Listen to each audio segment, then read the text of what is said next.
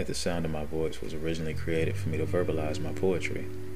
Initially, when I first began writing, it was a way for me to escape. To use words to create a different outcome when whatever was happening in my life wasn't what I wanted it to be. Well, you know how the mind works. Once your imagination starts to run, if you let it run long enough, you might end up somewhere new. I've always been one and desired to inspire mental as well as a physical stimulation with my work. With this platform, I want to introduce the most seductively, prolifically diverse, widest array of poetry and scripted stories that will arouse the audience's intellect and hopefully provide a newness in their perspectives. Now, at the sound of my voice, let's go.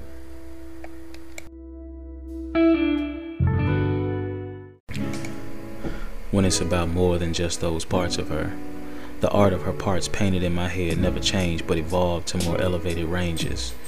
Within my brush strokes across her canvas, I managed to become more of her student, learning her secrets and secretions beneath us.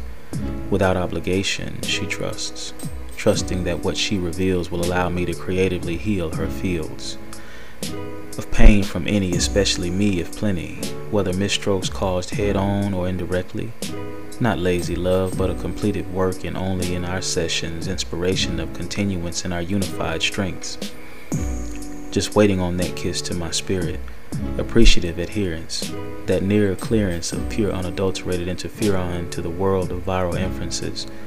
Give in to me, us, and whatever this is noticeably cozying, and our skins touching but no strings equals space when the recipe calls for it. In my life's instances of my driving to my ambitions, that light of lights that shines at any angle of heart, whether physically farther or near, than the beat of its heart syncs with mine, making my signal that much stronger. Not for a time, but lasting with much firmness, moisturous abundance without the inevitable numbness, both sides of my conscience speaking the same languages, saying clearly that this is how if ever forever feels, unclothed by normalcy. To the naked eye, I'm overdressed in my thoughts high, asking you to just fuck me and I ride. Due to the intrigue I see, it may seem to be deep, but the depths of our wake are only to make sure that you sleep. Resting coolly and naked, the canvas of my shit as it was, already the scene of it where you slept, covered in ritualistic knowledge that encourages a walk by. But to that kiss that sees my eyes, there's an open placement, for it sees not a disguise and livens their color to help those or them see past the sky. A fitting kiss to royal lips saturated with confessional lessons, aiming to inspire such a mental orgasm, laying to rest all doubts of how real she is in my imagination, running her liner as I am gripping her ass and she rides me harder.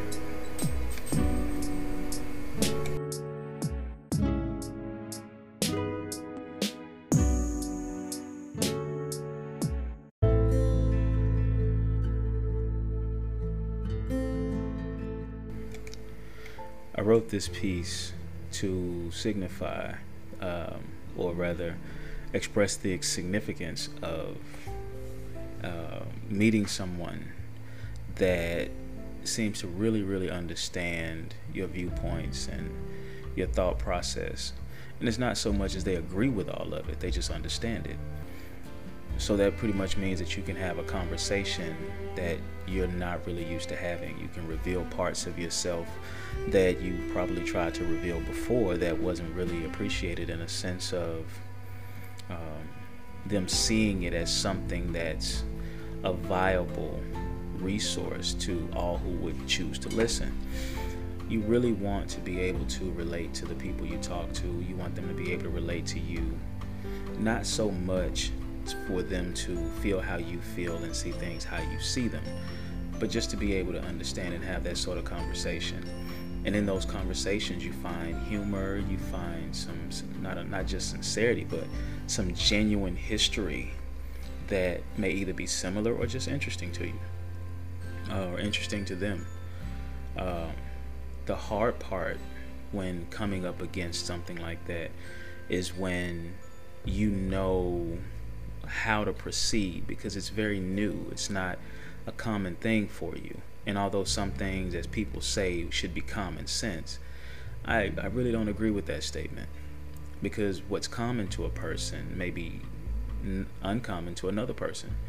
So I know for myself, I can only speak for me genuinely, is that it's not a common thing for me to be able to express the fullness of what my thoughts are, and everyone just gets that thought process. Some of us, we have to figure out a way to express ourselves in a way to not only get our point across, but make sure we're heard. And outside of being heard, we want to feel like we've gotten it all off of our chest. There have been times as to where we've kind of held back parts of ourselves because we didn't feel like, another person would really understand where we were coming from. And sometimes it's a really, really valuable part of us that either we hadn't had time to even explore, or when we tried to explore it, different things would happen and we didn't really have the space and time for ourselves. And by the time we feel like we may have that time, we're exhausted. Just really tired. We're parents out here, we're spouses, we're significant others, we're single mothers, single fathers, we're career people. Across the board, there's so much that's happening in people's lives.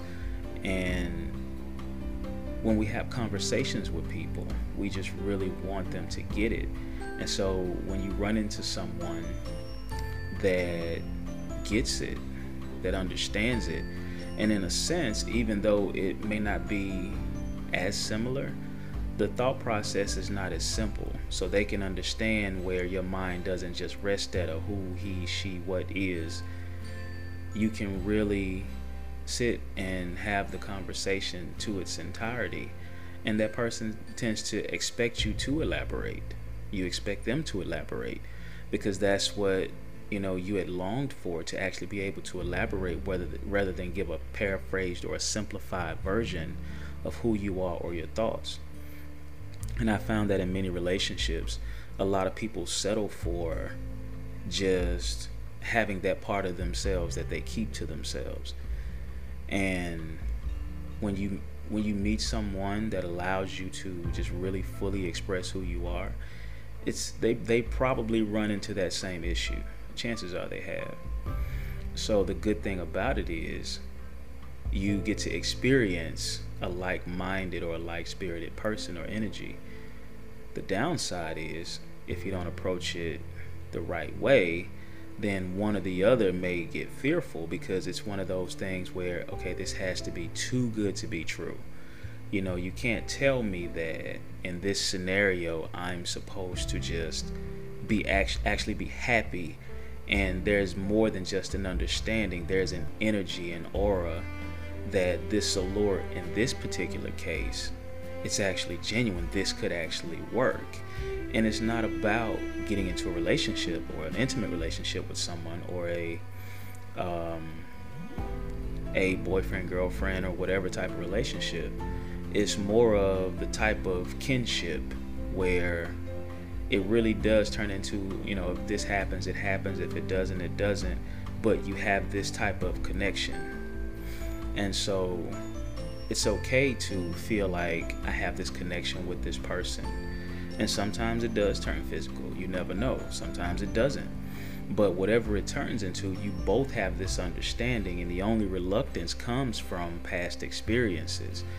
We all have a past. We all have experienced things in our past that even when we abruptly let our guard down, sometimes we're reluctant to keep it down, and we'll just shoot it right back up or reconstruct it because this is new territory. This is new ground. But we all have to understand that everybody's not like everybody else. And when we do run into a scenario or a situation that calls for us to just be who we are, not change a thing, you don't have to be anyone else but you, then do that. That way, the next time you are in an actual relationship where you want to see a future in it with that person by your side, you understand more about it. Does it require you to raise your standards? It does. Because when you meet someone like that you can not just be cool with, but not necessarily be in a full relationship with, it makes you raise your standards. And we can no longer turn our heads or turn a blind eye to the standards of what people try to make us live up to, but they aren't willing to live up to themselves. We have to be okay with ourselves, be happy with who we are, where we're headed, how we're doing, and remember to take care of ourselves. The biggest part of giving advice is learning how to take your own. I've met some great people in my life, and I care about all people, no matter what. I really do. It's something that I learned from my mother. She's a great woman, still is.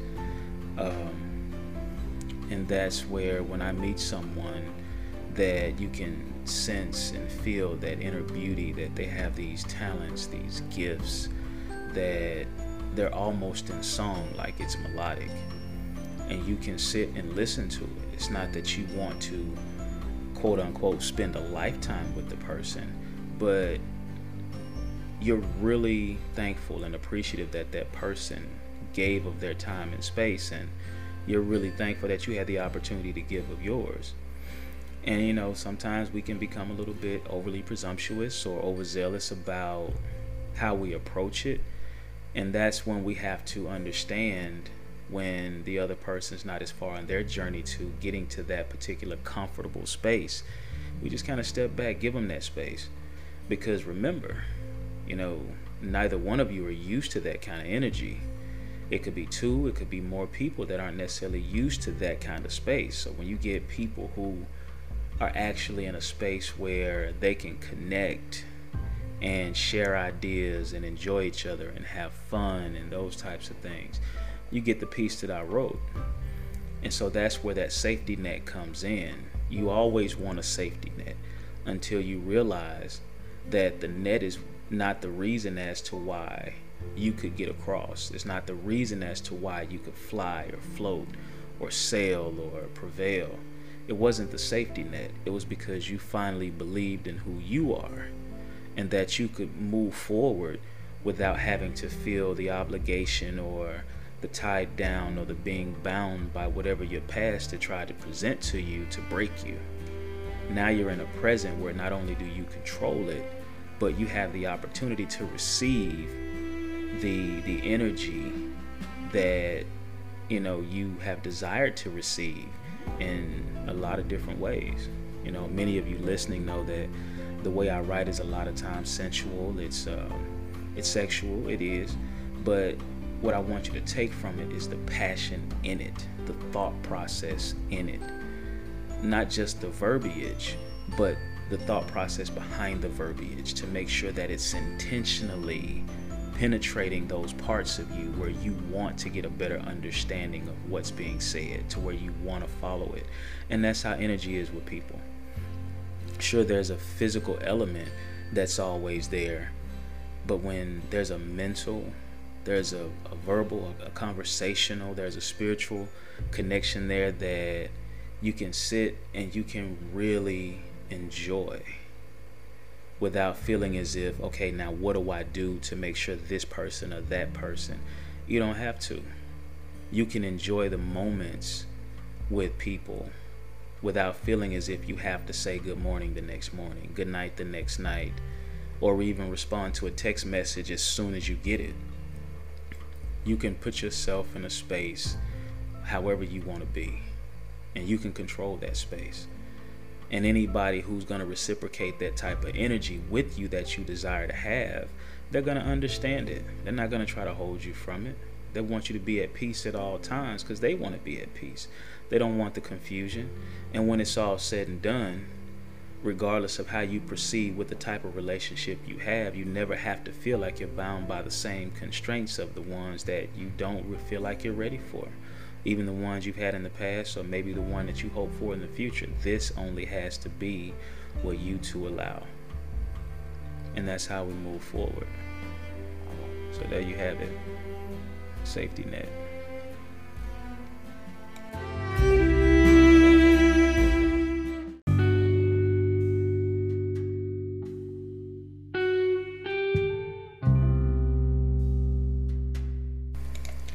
I would like to express my deepest appreciation for you taking the time to listen to this episode of At the Sound of My Voice. If you have any questions or feedback, please feel free to leave a voicemail, a comment, or a review. If you're interested in being a guest or advertising with us on At the Sound of My Voice or any of our social platforms, please email us at channel82@gmail.com. That's CHANNEL, the number 8, TY, the number 2 at gmail.com. You can also follow us on Instagram at_the_sound_of_my_voice for even more content and updates. And stay tuned for our merch coming very soon.